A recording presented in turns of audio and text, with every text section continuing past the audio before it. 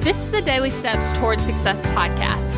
I'm Kayla Celeste, and if you're ready to show up for your goals, your business, and your life, then you're in the right place because I'm going to be sharing with you the tips, the tricks, and the strategies to help you get things done and actually accomplish your dreams.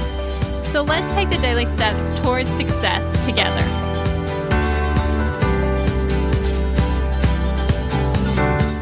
On today's podcast, we're actually talking about your relationship with time. Now, did you know you even have a relationship with time? See, here's the thing. We're like, okay, 60 seconds is 60 seconds, right? But how come sometimes time seems like it goes by really fast or it seems like it goes by really slow? And you notice if it's something you really don't like to do and you're really trying to get out of there or you're really trying to wait for the clock and it's going by so slow, right?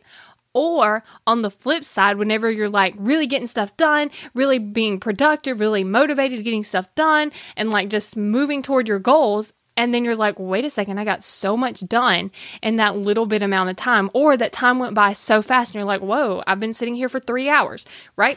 And so what ends up happening is we experience time differently. And the reason we're experiencing time differently is because of our thoughts. Now, why is this important? It's important because you want to have thoughts that benefit you, right?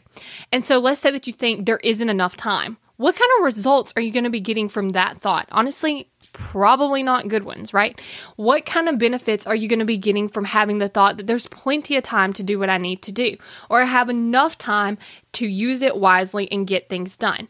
So see, you can play around, try on a couple different thoughts and see which ones are going to get you the result that you want, because you don't want to be running around saying, I don't have enough time to accomplish my goals. I don't have enough time to accomplish my goals. Like, why would you want to think that? Because guess what? The result is your goals aren't getting accomplished. So you really need to check in, see how that relationship's going, and what thoughts you have about time specifically. Thank you for listening to the Daily Steps Towards Success podcast. Make sure you tune in tomorrow. After all, we're in this together, one step at a time.